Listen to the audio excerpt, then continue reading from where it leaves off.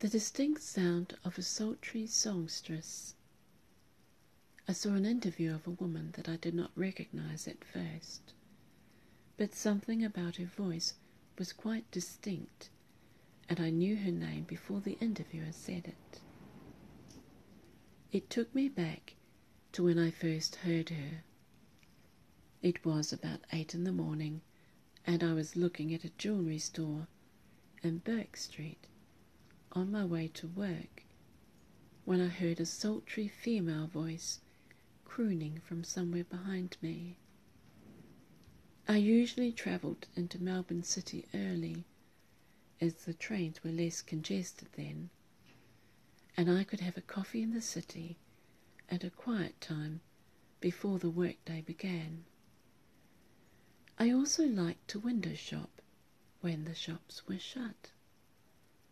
Wow, I thought, they've remixed Billie Holiday, though I've never heard that song before.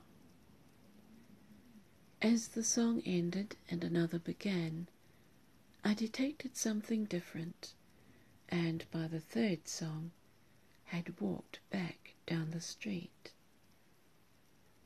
Walking between speakers blaring with the beautiful voice, I spoke to a guy behind the counter. "Excuse me, but who is that? It sounds like Billie Holiday, but it's not, is it?"